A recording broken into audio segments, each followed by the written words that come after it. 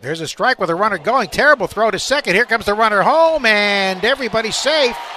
Jeter Downs on a delay double steal. Steals home plate. That's simple. The runner was going from first, Sanchez, and the catcher, Hamilton, bounced his throw on about 4 hops to the second baseman, and Beckham threw home. Too late to get the sliding down, so the Red Sox lead at 5-1. That'll go officially as a steal of home.